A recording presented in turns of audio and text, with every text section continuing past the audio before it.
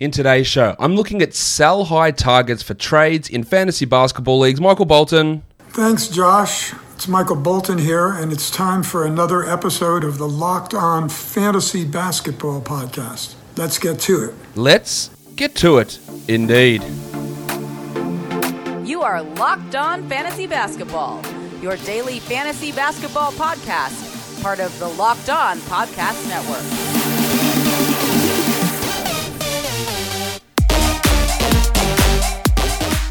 Hello and welcome to the Locked On Fantasy Basketball Podcast, brought to you by Basketball Monster. My name is Josh Lloyd and I am the lead fantasy analyst at basketballmonster.com and at Yahoo Sports Australia. And you can find me on Twitter as always at redrock_bball and on Instagram at Locked On Fantasy Basketball. Today, we're looking at sell-high options in fantasy basketball leagues. No, you're not going to be able to do this in every league. No, not everyone's going to fall for it. No, how stupid are you, Josh? Yeah, no one can trade these players. Okay, it's fine, but it's worth inquiring. It's worth looking. It doesn't always pay off. And that's the thing with trades. Is not every time that you offer a trade or you try to do a trade, it's going to come off. But you need to try and look at where trends are heading and what's unsustainable and who might believe what and try and pull it off. And if you get it 10% of the time, you're still coming out in front. But don't just do deals for the sake of doing deals. All right, let's talk about these sell-high guys in category leagues. We start things off. And Terry Rozier. Now, I believe I said, I don't know if it was yesterday or the day before, that a bit of what Rozier is doing is sustainable. I think he is just a really, really good three-point shooter. But over the last 2 weeks, he's the 9th ranked player. I do not, for a single second, believe that will be the case as we move forward. Why is he at such a high level? Well, there's a couple of things. The minutes are great, 35 minutes, but he can do that. He's at 26% usage, and some of that's been the absence of Devontae Graham. He's hitting 95% of his free throws. I believe he's missed one free throw over the last 2 weeks. He's 19 of 20. Now, he can be an okay free throw shooter, but he's at 80% on the year. He was 87 last year, but before that, 79, 77, 77, 80. So this is absolutely a step up. He's hitting 47% of his threes. And again, very good three-point shooter. 41% last year, an astonishing 45% this season. But while 45% might pay, maybe he can be a 45% three-point shooter. Very few blokes can do that. He's not a 47% shooter. And he's hitting 61% of his twos. And for reference, he hit 44% of those last year. So again, he is not this level of a shooter. And when you are just absolutely flying in those percentage numbers, his true shooting 69%. Giggity! It's going to come down. He's the 40th ranked player this year, and maybe he's not even a top 40 player for the rest of the season if some of these shooting numbers come down. Everything else, the usage, fine, that can stick. The scoring numbers, 20 points per game, no worries. But he is at an absolute peak in what he's able to do, and you should be looking to trade off from him. I think if you could get any sort of top 30 player back, I would do it. I would even consider it for a top 40 guy, even though he is the 38th ranked player this year. I think there will be some level of regression coming in the shooting percentage numbers, especially for Terry Rozier. But he has been amazing so far this year. I also think maybe his steal numbers can come down. He's never been a good steals player, but they are up this year as well. So he, to me, is a sell-high option. I think Kyle Anderson, while that one's pretty obvious, there is a lot of rumors or murmurs around, hey, I think he's just going to stay this good. I've heard people saying that, and this is not everyone, of course. But he's the 71st ranked player this year. A surprise, to be sure, but a welcome one. He's been awesome. Now, of course, it helps that Jaren Jackson Jr. hasn't played a second. It helps that the ghost Justice Winslow hasn't played a second. At some point, I assume they're going to play. Maybe they don't. I assume they're going to play at some point. And then you're going to have all these wings that push up, like Bane and Melton, and those guys push up. And maybe the 28 minutes a night that Kyle Anderson is playing is not sustainable. I think that might be fair to assume that. It might also be fair to assume that him having a 20% usage is not a sustainable number for him. This is a guy who's just been low usage basically the entirety of his career, like never at this level. This is what I thought he would do maybe a couple of years ago, and then they benched him for Jay Crowder last year, and he barely played. And he's stepped it up with big improvements. He's hitting 38% of his threes, which is up to 43% over the last 11 games. He's getting steals, which is something that he does. He's blocking shots. He's hitting free throws. His true shooting has gone from 54 last year to 61 over the last 2 weeks and 57 on the year. He's the 55th ranked player the last 2 weeks, but importantly, he's the 13th ranked player over the last week with insane percentages, insane defensive numbers. You're never going to get a top 20 player. You're never going to get a top 50 player back for Kyle Anderson. But as the 72nd ranked player, if I could get a top 80 guy back for him in a trade, yeah, I would be okay with doing that and using his recent form boost as a nice way to move on. Malik Beasley, I think he's the Wolves' second best player. That doesn't mean he's not outperforming where I think he'll be. He's the 24th ranked guy over the last week. He's averaging 36 minutes a night, and he has talked at length about how he wants to play more minutes. And of course, Ryan Saunders, being the good coach that he is, said, well, player asked for it, I better do it. And he's done it. And I'm not saying that's wrong, because Beasley should be playing those minutes over a Kogi and whatever other shit is coming off the bench for this team. But I still think there is going to be a level of drop-off for Malik, because we still have to work D'Angelo Russell back in somehow. I don't know how they're going to work D'Angelo Russell back in and where he sits in the pecking order, but his last 3 games, Malik Beasley, 24 points per game, hasn't missed a free throw, hitting 50% of his threes, getting 24 points, and hitting a whopping 6 triples per game. His number one fantasy category by an astonishing amount is 3-pointers over this last little hot stretch. A huge amount, because he is hitting, even over the last 7 games, 5.1 threes per game at 47%. Even if you believe in him as a 40% three-point shooter, which I do, he's not that guy. He's not the guy who's getting 11 threes per game and hitting over 5 of them. Mainly because Russell will take some of those shots and they won't go in at 50%. So Beasley's a 63rd ranked player. I think he can maintain close to top 75, top 70 numbers the rest of the year. But the last 2 weeks is where you really got to make your money, because he is the 31st ranked player over those last 2 weeks. So any top 50 guy, if you can pull it off for Malik Beasley, just use the argument. He is their second best player. And I think that's pretty clear at this stage. So use that argument. Jingling Joe Ingles is a sell high, and that is in large part, and by in large part I mean almost entirely, due to the absence of Mike Conley. Ingles is starting. He plays much better in a starting role. He's getting extra minutes in a starting role. He's handling the ball as well. He's shooting well. He scored, I think, 27 points in the last game. And over the last week, he's the 36th ranked player, playing 33 minutes a night with over those 4 games. For the year, he's 108th, so he's a back-end 12-team league guy.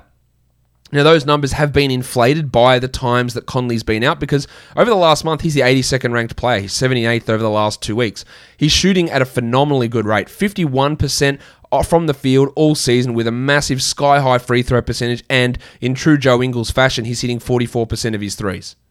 He's hit 44% of his threes in 2 previous seasons already, so it's not completely outrageous. He's getting assists, but the difference there is 26 minutes versus 33 minutes.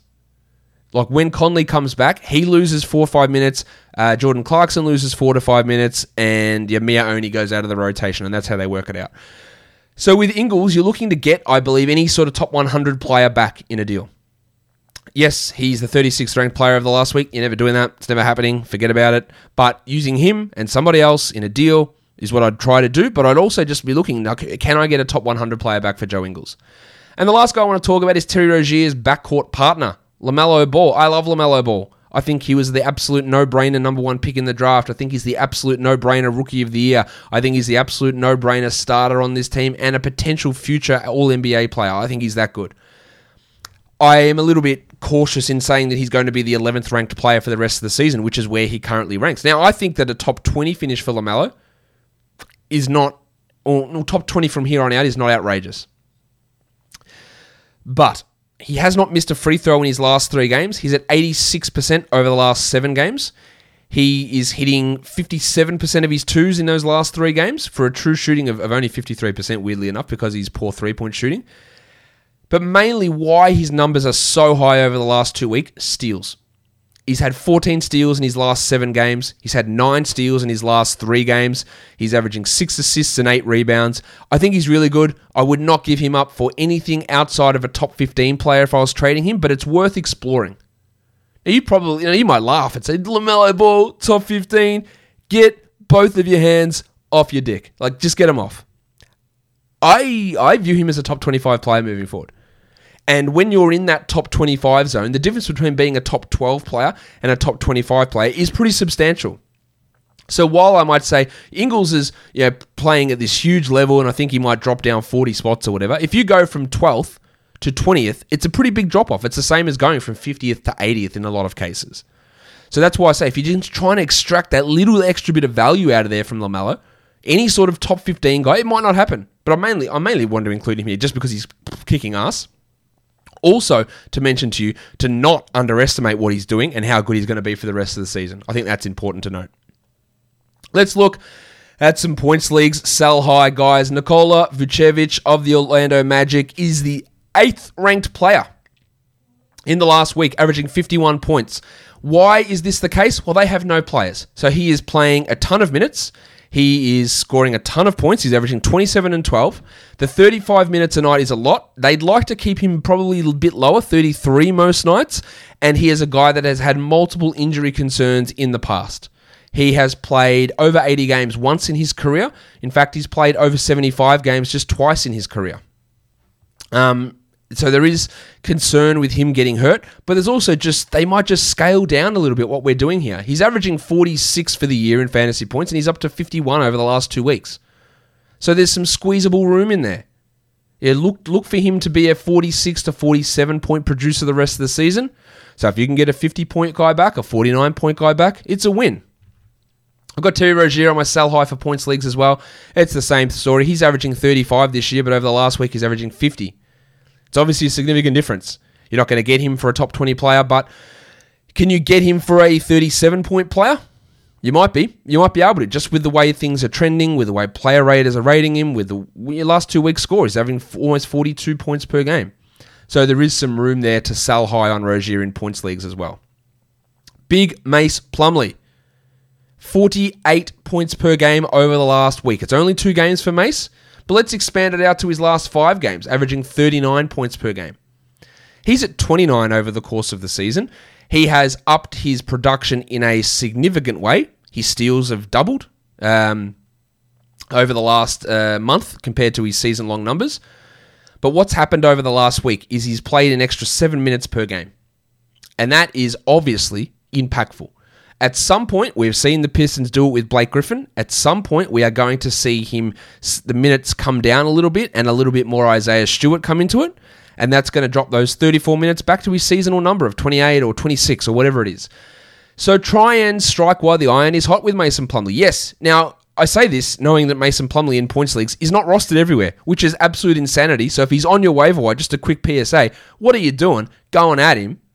But once you have him, or if you've got him and you've established that you've got him, because if you just pick someone off the waiver wire and you go to trade him, mate, what are you doing? You just picked him up off the waiver wire. Then your league's obviously not valuing Mason Plumlee. But if you've had him all season, or if you had him a long time, now is the time to try and make a move. Lou Williams also benefiting from the absence of Paul George, the absence of Kawhi Leonard. Lou is averaging 39 fantasy points over the last week. That is a far cry from the 22 points he's averaging this season. Man, Lou's just figuring it out, if you listen to Pat Bev. He was just so down, he was out of form, now he's rolling. Is he, though? He is rolling, no, that's true, but is this a reflection of what Lou Williams does the rest of the season? I'll put my money on no. And if I can get a top 70 player back, a top 80 player back for Lou Williams, anyone who averages 27 fantasy points or more, I would absolutely do that in a deal. And then lastly, it's Jonas Valanciunas, who over the last 2 weeks is averaging 42 fantasy points per game, the 29th ranked player, which is well up on the 36 he's averaging this season. And again, like with Memphis, maybe Jaren Jackson comes back, and if he does, then we're going to see somewhat of a reduction in what Valanciunas does, because Clark has to get some minutes, maybe they still give the cashier some playing time, and these 29 minutes and 42 fantasy points go down to 26 minutes, or 27 minutes, and 34 fantasy points, or 35 fantasy points. So trade him for a 39-point producer, you'll maybe take a bit of a short-term hit, but I think in the end, it does end up benefiting you. Guys, subscribe, Apple Podcasts, Google Podcasts, Stitcher, Spotify, and the old YouTube. Give me a thumbs up, leave a comment down below, and while you're at it, why don't you ring that bell, and so that lets you know when a new video comes out. Guys, we are done here. Thank you so much for listening, everyone. See ya.